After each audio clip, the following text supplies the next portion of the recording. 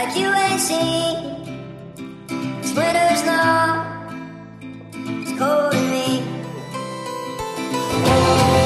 When life and death go to battle, ain't no telling what'll happen. When life and death go to battle, ain't no telling what'll happen. When life and death go to battle. Hello everyone, I'm Marcus Staples, and this is Unpacking the Theology, the show that unpacks the reason behind the rhyme in Christian hip-hop. So, we're in the final part of our Easter series, part 6 of 6. It's been quite a fun journey, and I'm glad that you could spend it with me and I could spend it with you. But we're just going to get right to it.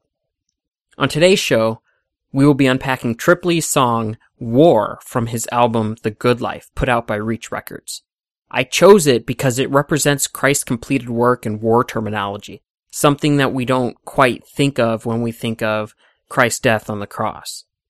The whole track uses this metaphorical language, so when you listen to it, be prepared for some pretty vivid imagery about the wins and losses of the battle that's being fought spiritually. So today's text comes from 1 Corinthians chapter 15. We're going to be reading verses 51 through 58. Here it goes. Behold, I tell you a mystery.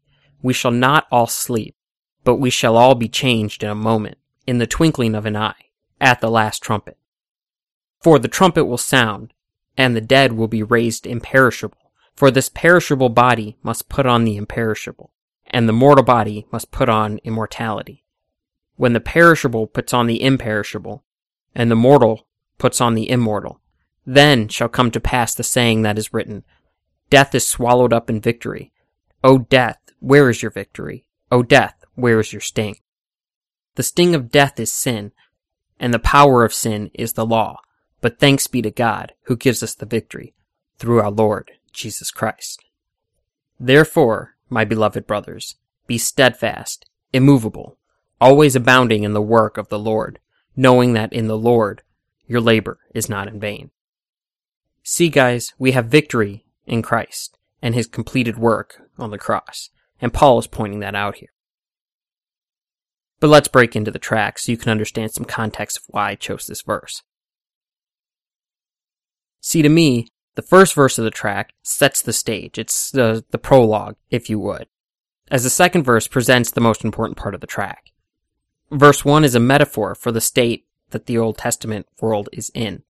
There was death, there was decay, sin was rampant, immorality was the standard. No one lived according to God, and everyone went his own way. And this was the state of God's chosen people, let alone the world on the outside.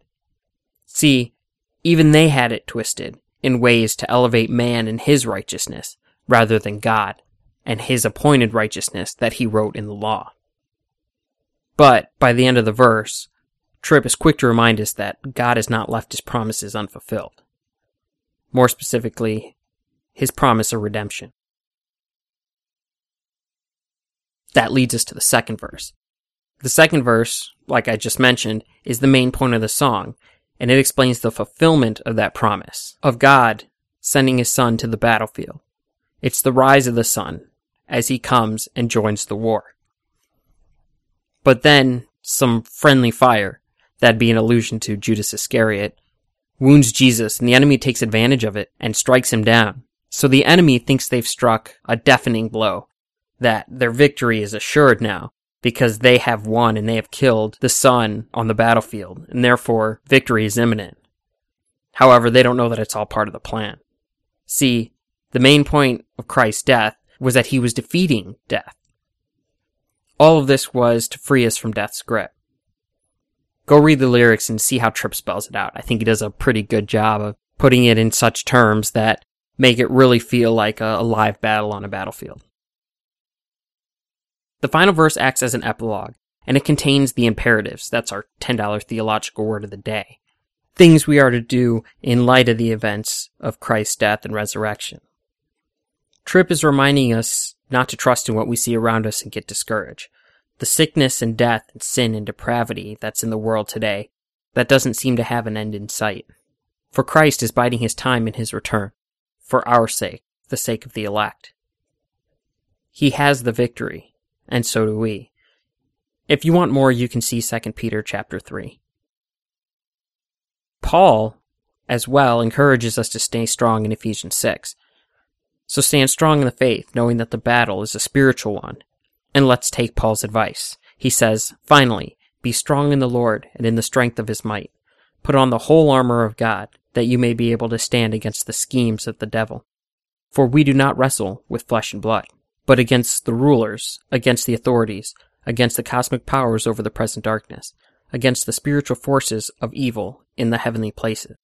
Therefore, take up the whole armor of God, that you may be able to withstand in the evil day, and having done all, to stand firm." Christ is coming back in power and in glory, and in the meantime we are to wait for that day in patience and in long-suffering. See, Christ's first coming was only part of the salvation plan. It was him taking the keys of victory and winning the war. However, there are still battles that need to be fought. The question really is, whose side are you on? Are you on the side of victory, the side of Christ? Or are you with his enemies? Only you can answer that question. But I encourage you, choose life, choose forgiveness, choose Christ.